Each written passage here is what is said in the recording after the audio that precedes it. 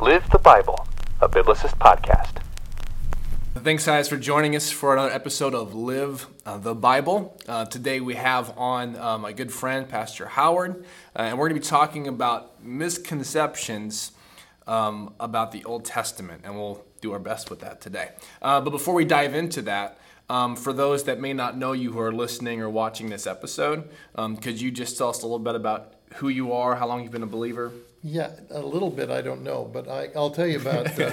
I have a history of being a pastor, so that just goes on and on and on. I prayed to receive Christ. That's a phrase that we used to use a lot. Mm-hmm.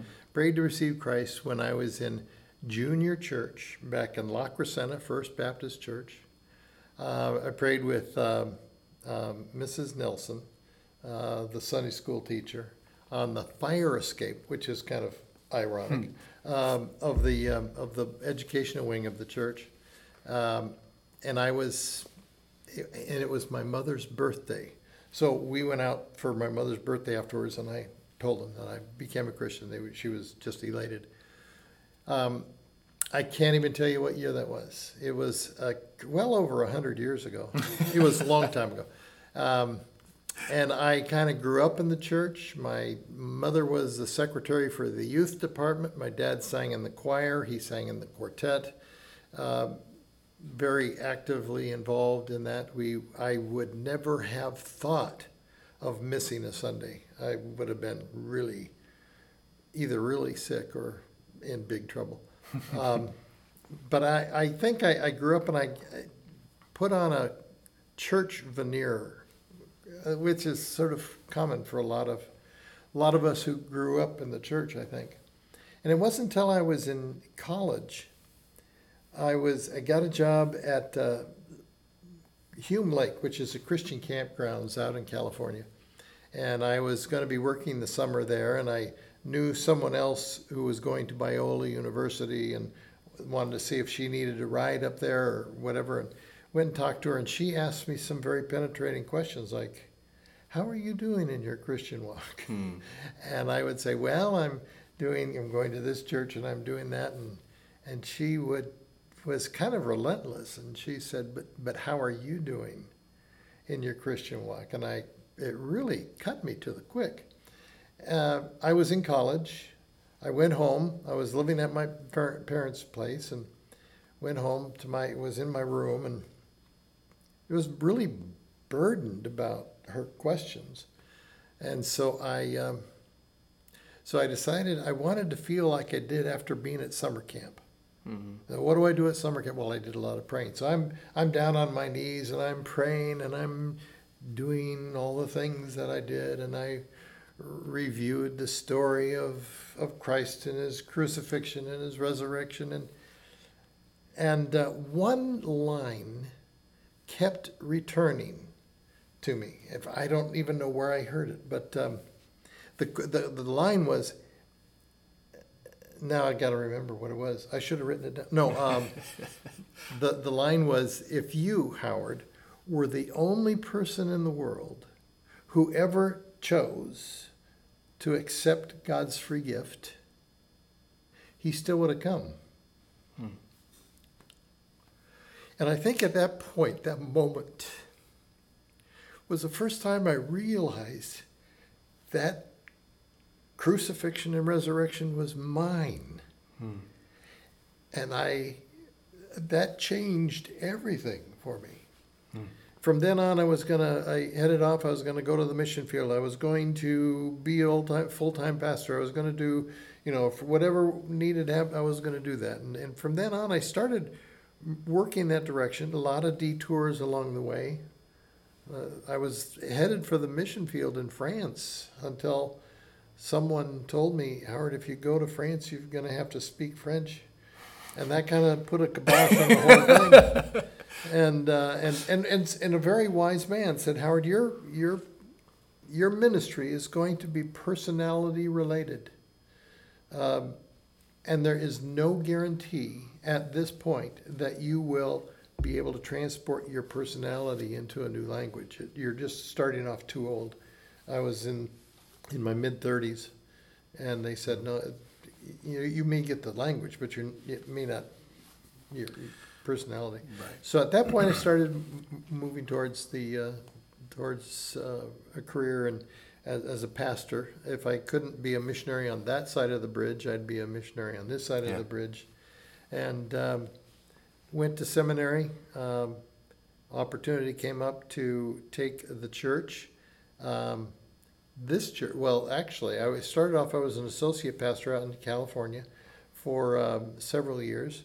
And then the opportunity came up to come here. And I pastored in this building. In fact, that was my office right there for 23 years, almost a quarter century. And then as we were beginning to lose members, ran into Joel and had a great conversation with him. And we were looking for someone. We wanted the gospel to continue being proclaimed from this pulpit, from this church. So I went to the elders in that room, and I said, guys, I think we need to talk to Joel. So we got together and talked and just had a great time. And it was obviously, we had looked around at other churches, but we realized that we were this church, not only could we see the continuation of the gospel, but we could be part of this. Yeah. And so we decided to come here. And I was the pastor here for 23 years and retired. Thanks for giving us context and your story. And honestly, that was probably really condensed. I'm sure you could have told many other stories and aspects of even your spiritual journey, but that was a great summary of that. All right, so now it's time to put you through the gauntlet. Oh, happy day. When we dive into the Old Testament, things can get confusing really fast without a whole lot of context, but we'll do our best with that. So I'll start with the easy ones, if that's okay. I mean, I could go to the end and that's... I want to see how it is. Honestly, the last question is probably the easiest question, to be honest. I have us kind of go full circle on that. So the first question is this. Do Christians need to read or even care about what's in the Old Testament? And if so, why? Whoa. Yeah, I believe they do. Yes. But I tell you, it is a task. It is a hard, arduous task. But we don't understand the New Testament unless we can lay it on top of what's already preceded it in the Old Testament. All of salvation comes to life, is born in the Old Testament. The fulfillment of the Old Testament is where Jesus enters the scene. It is critical, and to me it is rich, and it is full, and is vibrant and exciting most of the time. There are some passages that I wrestle with. Right now I'm reading through the Bible, my yearly trek through the Bible, and I'm at the book of Job. And I'm not a poetry person to begin with. Mm-hmm. But the arguments there are they're not as concrete as Kings and Samuel and Genesis. And it's not historical. It's flowery. Mm-hmm. And there are some beautiful passages, but when I'm reading it, I have to go, now who's talking? Is it one of these three clowns that are trying to encourage him? Because what they say isn't bad. It just starts with the wrong premise. Right. And then come back to Job, and Job is very, it's great, but I don't get it that much. And I went through, had a hard time at the beginning of the year when I was going through the Genesis, Exodus, Leviticus, and Numbers.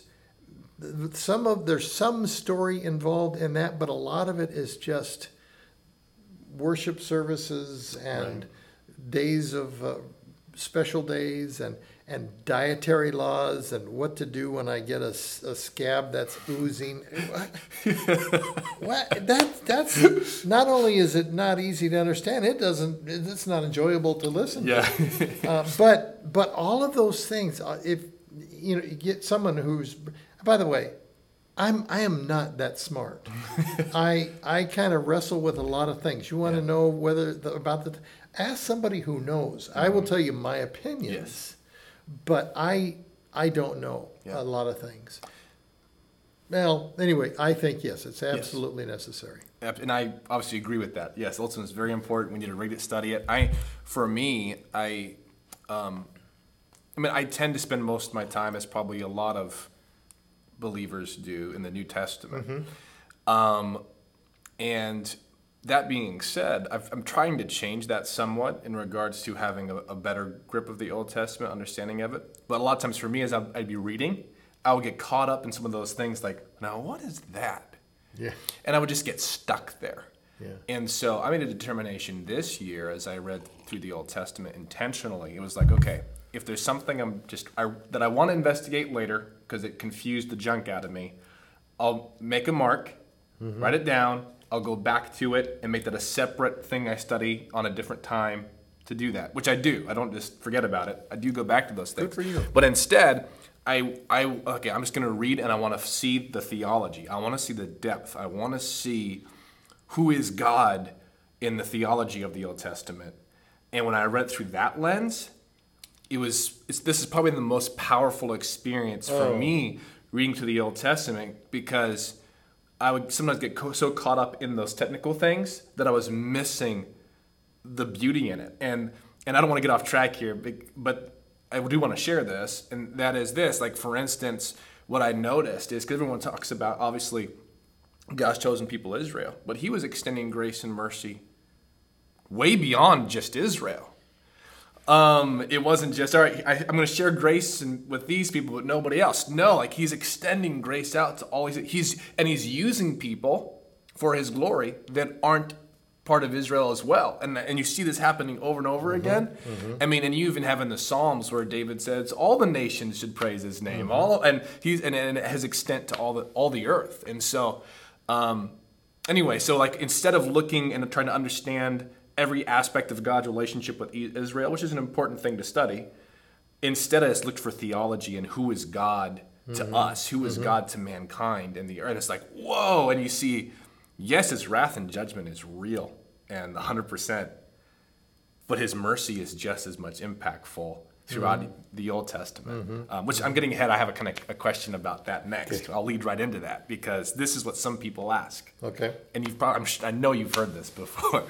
Is, why does God seem so angry in the Old Testament? And this is, I've heard these arguments is, did God have a change of heart in the New Testament? Or the most extreme I've heard was, well, there's a God of the Old Testament and then there's a different God in the New Testament. So what would you say in regards to someone who thinks that God just seems to be angry all the time in the Old Testament? I remember having, not an argument, I remember having that question thrown in my face by my next door neighbor when I was living in Huntington Beach, and she just could not understand a God being so wrathful as to slay.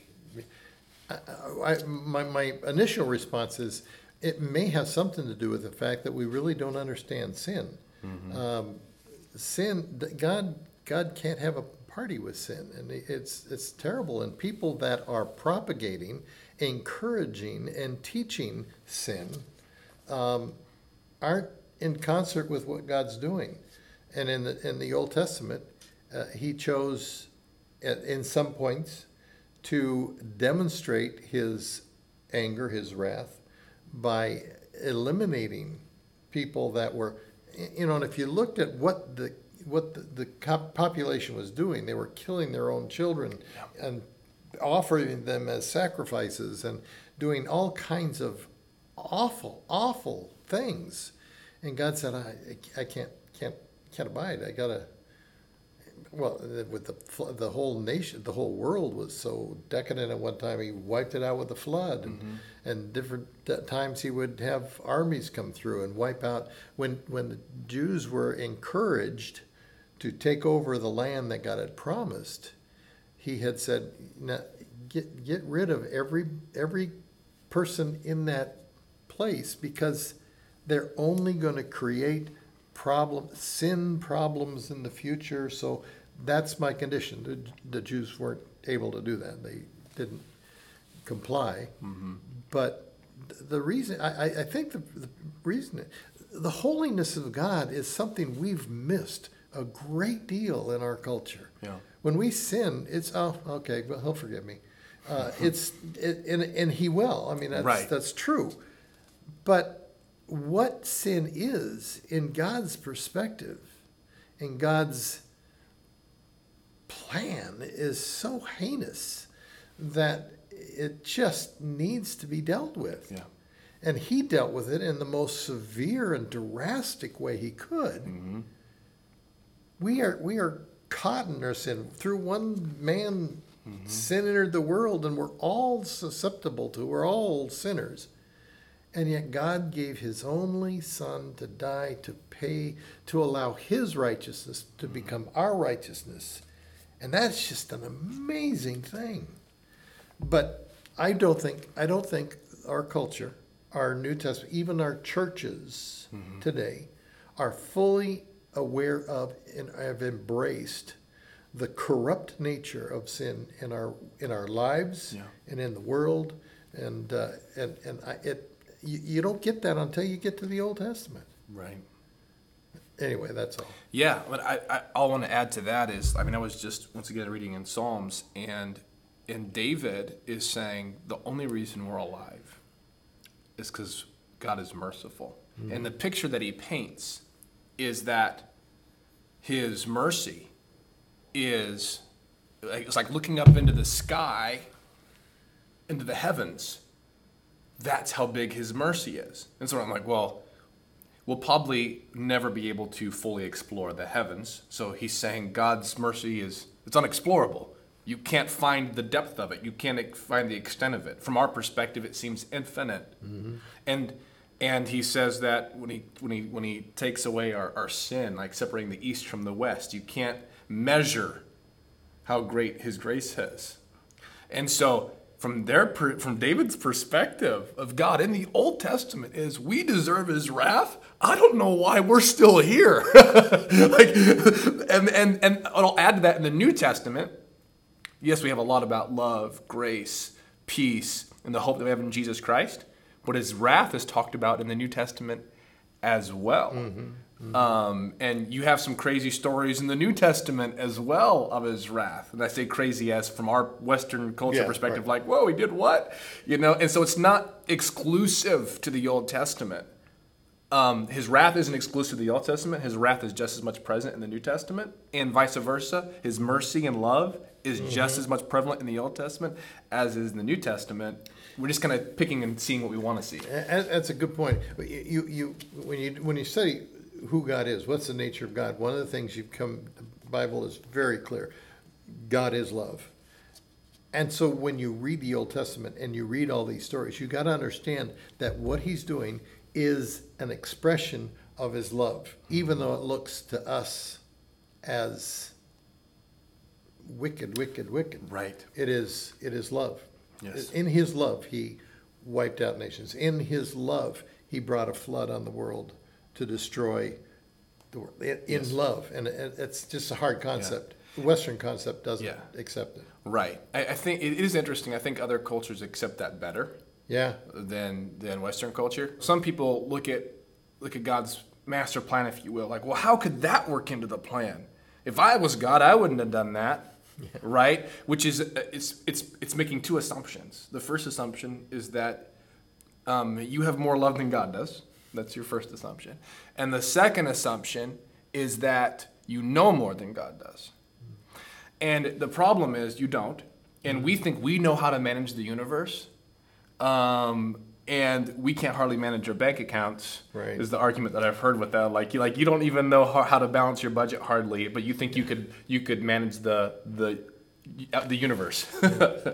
And how are we doing in managing the world? We're doing a fantastic. Yeah, and my response to that person would be, I'm just really glad you're not God. Okay, well, those are two, honestly, probably more on the simple end questions. I guess I have one more simple question, but it kind of Softball. helps. Okay. Yeah, another softball one. Because this is no offense to softball players. Lobbed. It's a lob shot. Is not that kind of like wind-up throw. Is, once again, just to help clarify, is how would you define or explain the difference between the Old and the New Testament? Like, why is there a division? Why do we have an Old and a New? Yeah, the Old Covenant and the New Covenant. I think the Old Covenant is basically designed to demonstrate the need for the New Testament. God said, here's my law. This is how to live. Go to it. And we just see people falling over one after another and demonstrate that you can't do it. I have an opportunity to pray for a group of men that get together, a group of men and women that are, it's a charitable organization. They're trying to do good, but they've they've asked me to pray. And I keep telling them, we have the creed that we want to live by. But to be real honest, there's no way we can. We are powerless to do the things that are good and right and proper in this world unless God empowers, God supplies, and He does if we let Him. And I just think we need to see, we need to understand that it just doesn't work until, in fact, all the sacrifices that were made in the Old Testament were only a foot in the door until the real sacrifice came.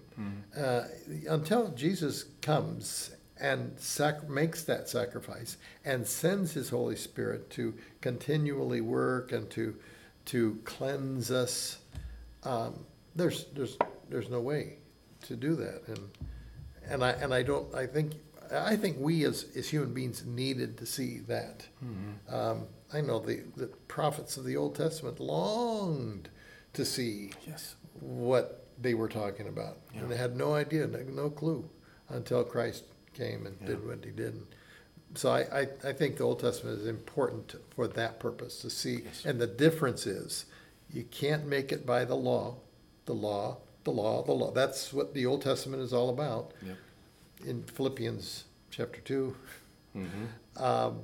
Paul failed miserably at the task of trying to accomplish what the law said until he stumbled, fell, thrown down on his way to Damascus over Christ, and realized that, no, it's not going to make it. There's got to be another way.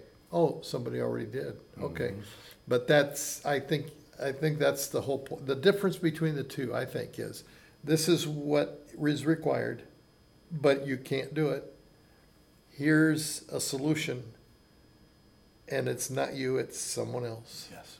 And I think that's how the two absolutely coincide. No, I think that's spot on. I would agree with that. The law points us to Christ. That's what it does. Old Testament looks forward, New Testament looks back. Yes.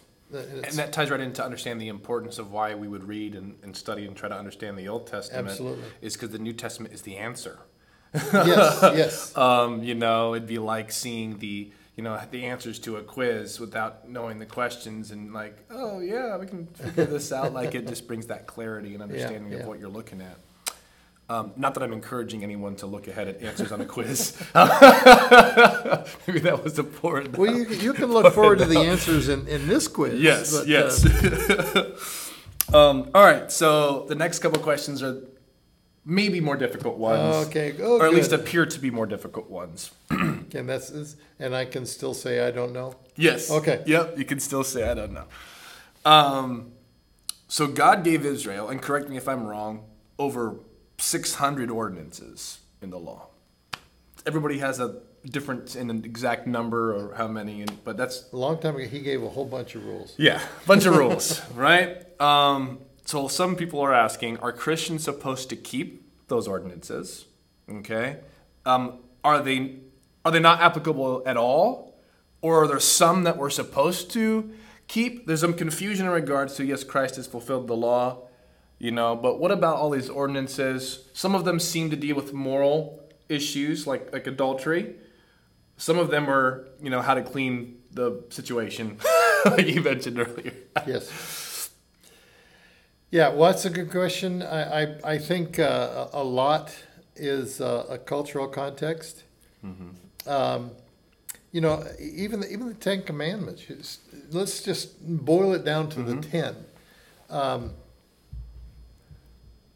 The Sabbath day, keep it holy. I don't know that we are intended to be as specific as they were in the Old Testament. That was supposed to be one of their ritual days, and They had rules and plans, and it's talked about in Galatians that the first 4 deal with our relationship with God. Does that change? The only one there that would be questionable as to its application would be the Sabbath day to keep it holy. But I think there is a pattern of life that God intends us to have. Mm-hmm. He wants us to be able to recharge once every 7 days. Right. There's a pattern of 7. We have a sabbatical year. We let the fields just sit. Right. And there seems to be that mentality. Now, is that a law that we should be? I think it's a principle we should be looking at. Right. Should we keep His name holy? Yeah, I think so. Is there to be only one God? Yeah, I think so. That's the first 4 have to do with God. The second one have to do with our horizontal relationships with man and man. Right. Should we be? And I'm betting most of those you could find equivalents in the New Testament to. Do we murder? Right. No, we shouldn't murder. Should we covet our neighbor's possessions? No. Should we bear false witness? No. All of those things have bearing in the New Testament, and yes, I think we ought to follow those. Mm-hmm.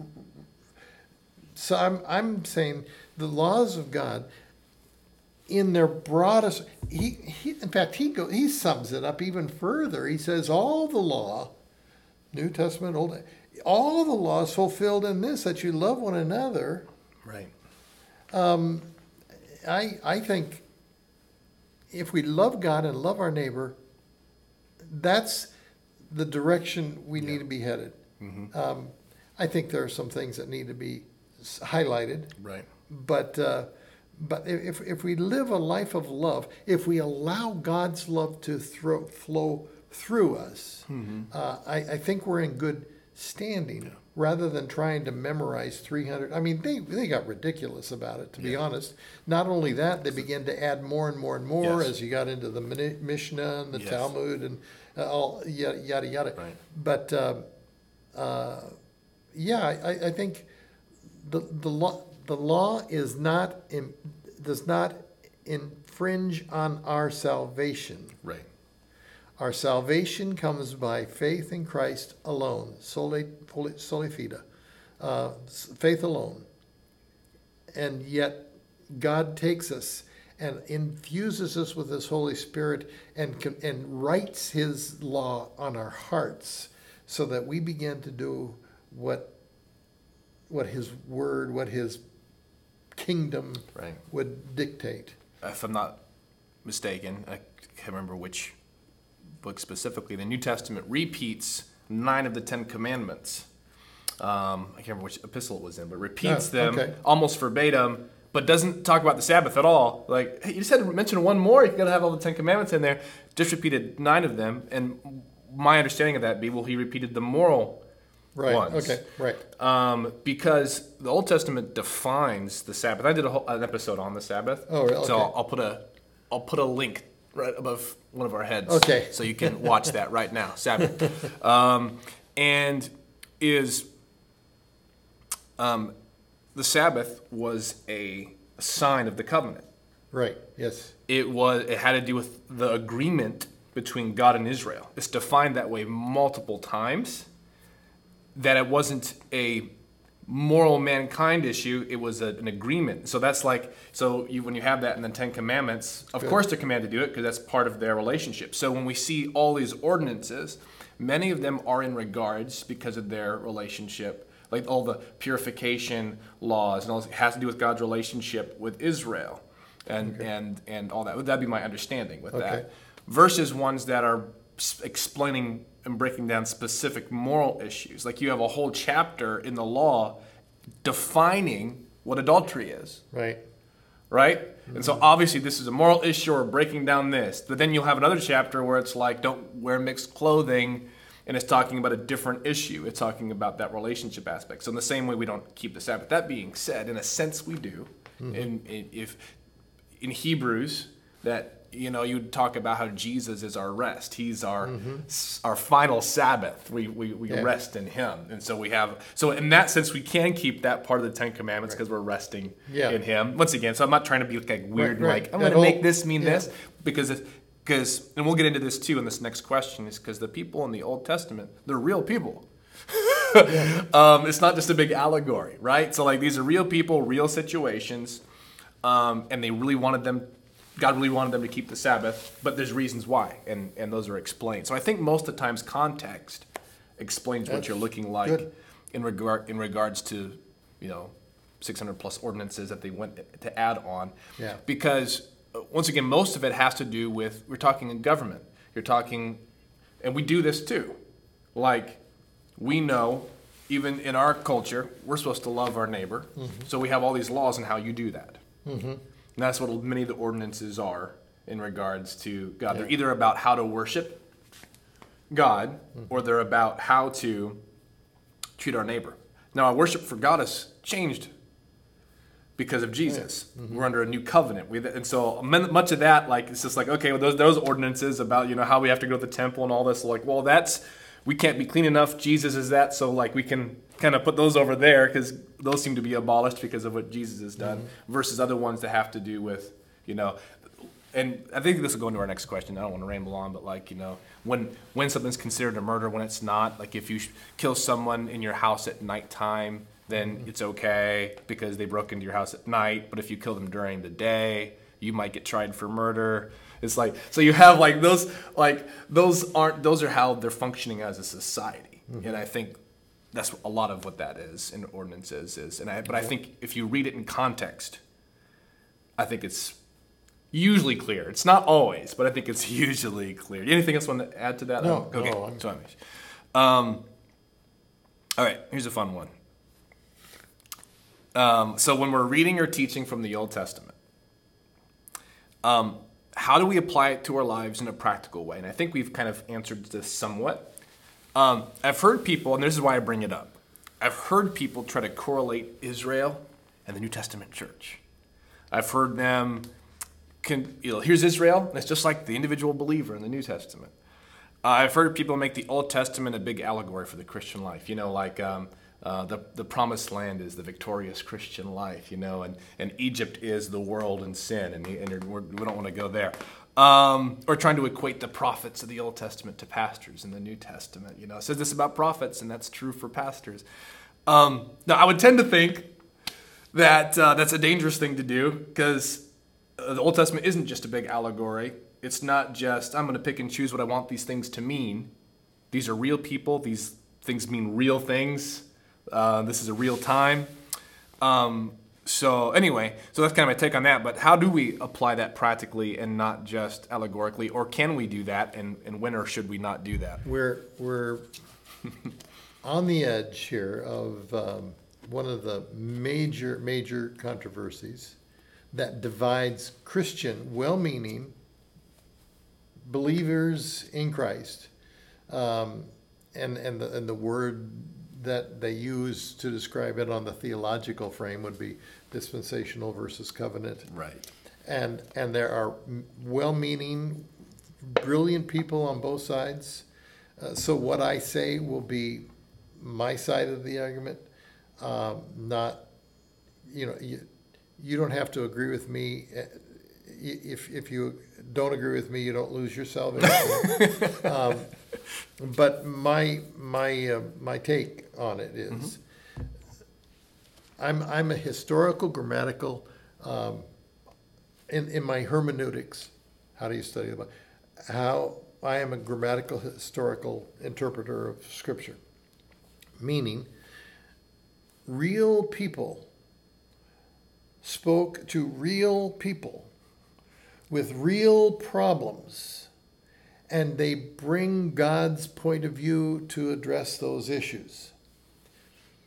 Now, we don't necessarily wrestle with the same exact issue that was being dealt with then, but there are principles of how God deals with those issues that can apply to who we are, that do apply.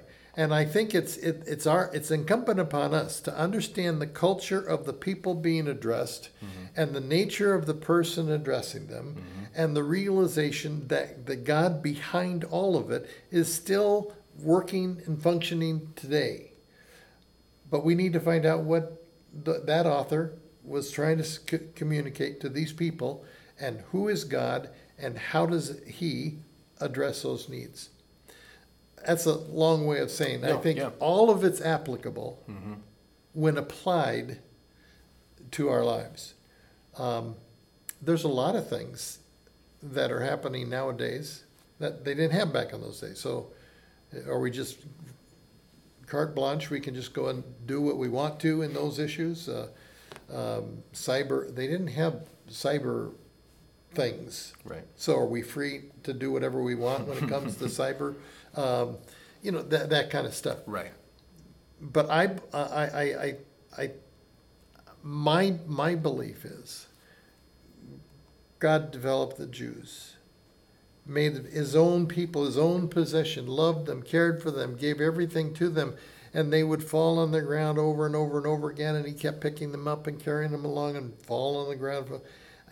And it wasn't until Christ came where the solution for all time came. The whole idea behind the Old Testament and its requirements, we need to understand that we're talking about two different groups of people, in my opinion. Yes. I believe that the ones, the people that are on the other side of the aisle that I love dearly, believe that they've all kind of meshed together into one group. I don't. I think God has a plan for the Jewish people that Revelations extends out, and that there is a church that will be raptured before he deals with us and I see this is where they see me having a difficult time. I see two raptures. I see the church going during the seven years of tribulation, and then God comes back and then brings the Jews with him. But I see it as two different people, and we haven't been promised. The church has not received the promises of Abraham, in my opinion. We have a king. Okay, spiritually speaking, we have a king. We don't have the promise of an earthly king like Israel did. We have not been given a possession like Israel to the Jews. That doesn't, the church doesn't own Israel. The church is a spiritual thing. The time is coming when those who worship him will worship him in spirit and in truth. And I think we're in that period of time where it's more of a spiritual understanding. And the church, the Jews, the Gentile, from the Jews and the Gentiles, God called out, ecclesia, called out his church. I think I just see them as two distinct things in Scripture. That's right. Again, I understand that this is a highly and divisive in some ways. Absolutely. A doctrine, but I am more of what we call a dispensational. I believe that God dealt with us according to different dispensations, and but I love my covenant brothers. And I think the world of them, and I hope they are incredibly successful. I anticipate that we are going to, when we get to heaven for the first time in our lives, we will understand what that's all about. Until now, we walk in the light that we have. Right. And so that's... No, that's really good. I think there's, like you said, there's a lot of division in regards to like the very fine-tuned technical, how's that work, and the difference between the body of Christ and Israel and the promises he has for them versus the promises to the spiritual aspect of the body of Christ. But yeah, I know there's probably a gazillion different thoughts on how that works. Absolutely. And that's okay. And I guess the danger would be is if maybe not. I guess this would be another group, more than covenant side of thinking that Israel equals the New Testament church. And I guess that's probably would be the other side of that, would be the position that they're this one and the same. I think what the harmful thing is not understanding that we don't understand. Yeah. And being lenient with those who don't hold our particular view. Yep. We are the body of Christ, regardless of our views on a number of different issues. Yeah. And we need to recognize that God is working in his church, regardless of the name on the door. And we need to be patient. We need to be loving. We need to be gracious. Yes. We need to allow the Holy Spirit to take over our relationships with one another. Well, I really appreciate how you address that and how you position yourself with that and how you talk about it, because I actually had a conversation with someone, I think it was last week's episode of this show, with Joel's brother, Jared Coburnat from Simple Culture, and he was saying that sometimes pastors, teachers, theologians, whatever, they shout where the Bible is quiet, and they're silent or quiet on the things that are loud and prevalent in Scripture. Like, highlight, I'm gonna focus on these things that I can't quite figure out, but we have an implication, so we're gonna nail this, but not talk about the doctrine that's clear and overwhelmingly clear in Scripture, and the danger of that. And so I think it's important that we have the ability to step back and say, I could be wrong about this, but it seems to me that Scripture teaches this. Right.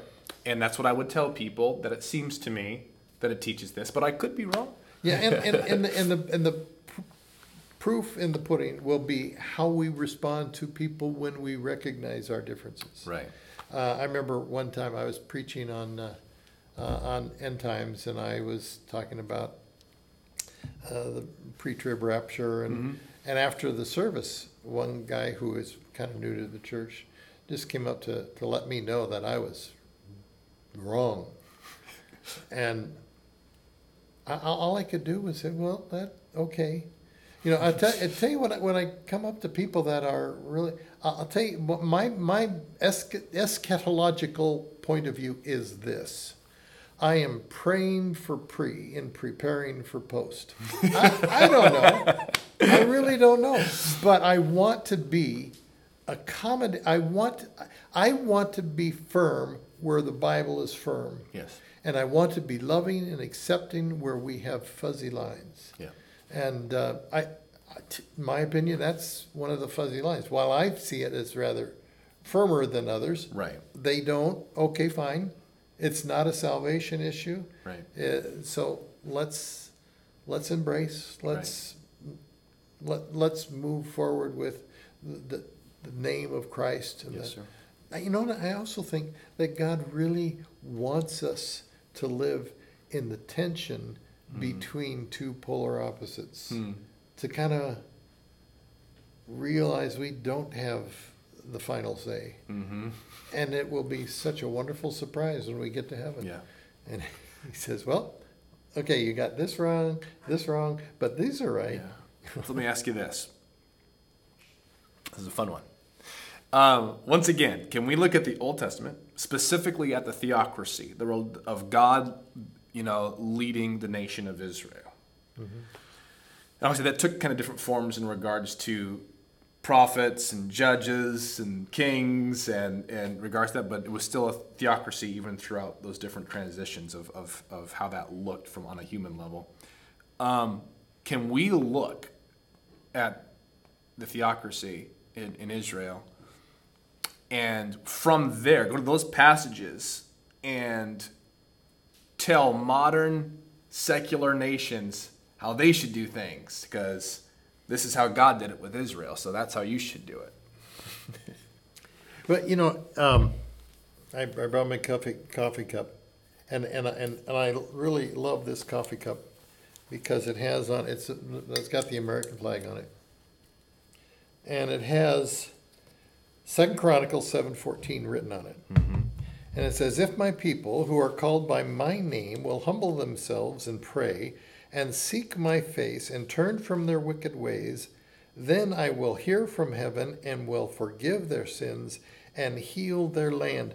Now, is that for America? That's the question you're asking. Right. And my feeling is the principle is absolutely for America. The specific was Jeremiah talking to Israel. Mm-hmm. But that principle is the same. In fact, you find that all the way through Psalm. Blessed is the nation, and he's not talking about a nation or Israel. He's saying a nation, mm-hmm. any nation, whose God is, whose God is, and I can't remember how it's stated, but the Psalms are very specific. It's a general concept. It's gnomic aorist. It's true all the time, mm-hmm. no matter who the fill in the blank nation is, mm-hmm. if they will follow God's plan. Mm-hmm. If we are really serious, what's interesting about that passage then, it's if my people, and if we see that as a principle for today, mm-hmm. then my people would be his church. Mm-hmm. And it becomes incumbent upon us to be the ones who humble ourselves and call on God's. Yeah. If we want to heal this land, and oh my goodness, I want our land healed. We are in so difficult shape right now, spiritually, emotionally. We're such a divided nation. Mm-hmm. And if we want that land, if we want our land to be healed, the avenue through which that will take place is going to be by bending our knee to the one who created this land, and asking him, turning from our wicked ways and doing what he has described. I think so my answer is, I think the Old Testament, talking about nations following God, talking about Israel following God, has been exegeted in the text itself as applying to any nation who wants to move forward, to be healed, to fall into the same practices. I want to ask like a sub question under that, because it made me think of this, and I probably already know the answer based on some of the things that we've already said, but because I think I would probably also hold to this. Like, obviously we have the spiritual aspect of God and the church and redemption in Jesus Christ. Mm-hmm. Do you think that that in regards to how God works in nations is a different aspect of that, of how God works with nations versus the church versus people? Like, is there accountability to nations that is separate from the accountability of the church? Maybe that's a good way to ask that. Yeah, I think it's a great question. And again, I want to preface everything I say. I don't know. Yeah. I'm not that smart. But my gut feeling is it's a national issue. If the nation itself, if the leaders of that nation, we see that when the king of Israel follows God and does things, Israel prospers. I think if our leaders knew Christ and chose to be obedient to his leading, it would radically change things in our world, in our nation, and around the world. Yeah. So I think it applies. Yeah, they're really good. And I think in the Old Testament, and this is a key part to that being a principle that I would lean towards believing and thinking, because God has that accountability and to all nations, not just Israel. Oh, absolutely. And I'm in Ezekiel, right now. Okay. And even though God used Uh-huh. other nations to bring judgment on Israel, what does God go on to do?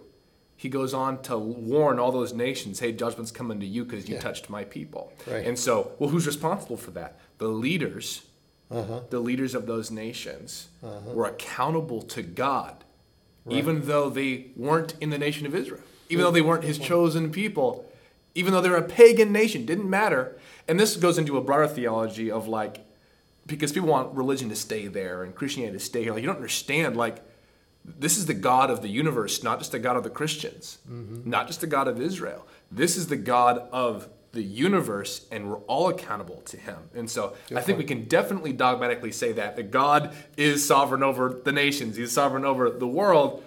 He's the authority. We're all accountable to him. And so if that's the case, I would say leadership nations would fall into that same category of that accountability. Once again, that's the theme through Ezekiel. Like, Egypt, I'm coming for you, and Babylon, I'm coming for you, and because you touched my people. Right. And so there's a moral accountability. Of course, Israel, God using them to show his judgment on nations of like children sacrifice and all these things. And so I think that's.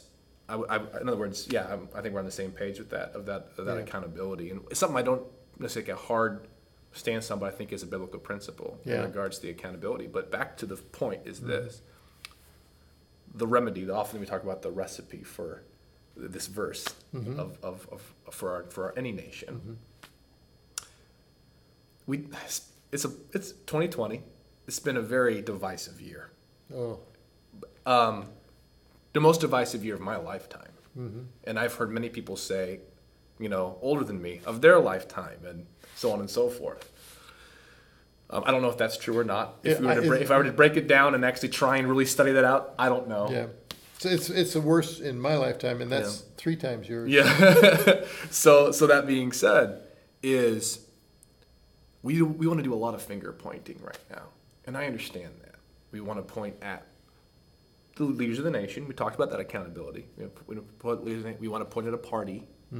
We want to point at the people on the streets. We want to point at different organizations. We want to point at whatever, right? And I'm not going to take the time to break all that down. But we want to, and once again, I think we should call out things that are wrong. We stand for morality. But if this principle is true, then the answer is for God's people to repent of their sins. Then that means blaming and pointing at everybody else isn't what God is calling the church to do. It's actually calling them to repent and acknowledge that they're also sinners. Yeah. They've also, and so that's. So I'm glad you brought that up, because I think that is timely for us in regards to an elections season and with the division of 2020. And I know it's complicated. It's hard even for believers to try and maneuver this, because it seems like you can't even talk about something even in a nice, generous way without, you can't take that position or this position or say anything. Right. Well, that's okay. Maybe we just need to learn to get back on our knees. Maybe we need to learn how to rest in Christ again and strive for Him. Absolutely. And seek for righteousness in Him, and versus waiting for other people to do it. I think it's human nature to want to place the blame. When things aren't going right, well, it must be players are not playing well. For a long time, baseball wasn't happening, and big debate, was it the owners, was it the players? Right. And we blame, and they kept blaming each other, and that's the nature, human nature. Yeah. Just to let you know where my head is, it's more on baseball than but I think you're right. I do that. Yeah. Something's not working. Something's not happening right at home. Well, it must be my wife's fault. Yeah. And then I realize that my wife doesn't have faults, and what am I going to do now? But you're right. I want to find who's at fault, and I think that's really, really wrong. Yeah.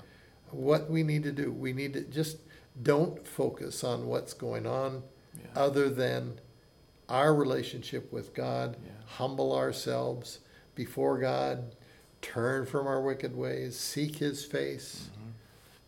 You know, you can put those things together. And if the church itself, per person, were to absolutely commit to that, I think we would see huge wholesale changes going on in our country.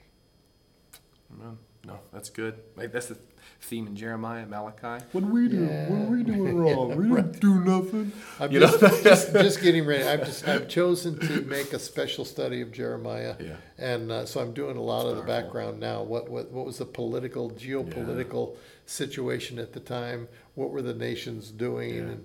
And oh my goodness, it's pretty ugly. Oh, really, really ugly. We're going to wrap it up. I'm going to ask you probably last question here, and we may have already covered this, but what would you say is the greatest misconception of the Old Testament, if we haven't already covered it? Well, it's not relevant for today. And it's too hard to read. And I think, first off, I think the relevant issue is irrelevant. I think it is foundational to everything that we believe as New Testament Christians. As far as it being hard, it is. It's really hard. I remember a story of an old farmer who, a pastor, was sitting in a coffee shop having a cup of coffee, and his Bible on the table, and an old farmer comes in and he goes, "Oh man, what are you reading that? You can't really trust that Bible. You look at all the problems in there. There's so many issues you can't read." And the past, and then he said, "So what do you do with all those passages that you just don't get?" And he said, "It's sort of like eating fish. You get the meat and you enjoy the meat, and you put the bones on the side. And then I let whoever wants to choke on the bones." My feeling is there's a lot I don't understand, but there's there's so much I do understand that I'm not applying. That I really need to just enjoy the fish that I've got, and leave the bones, and let people argue over those things. But that's good. Anyway. Awesome. Well, thanks so much for your time. I really do appreciate it. I hope everyone has enjoyed the conversation today. And of course, don't miss out. Monday morning, have another episode of the Biblicist Podcast. And then a week from today, we'll have the next episode of Live the Bible. Don't miss out on that. Hope you guys have a wonderful day.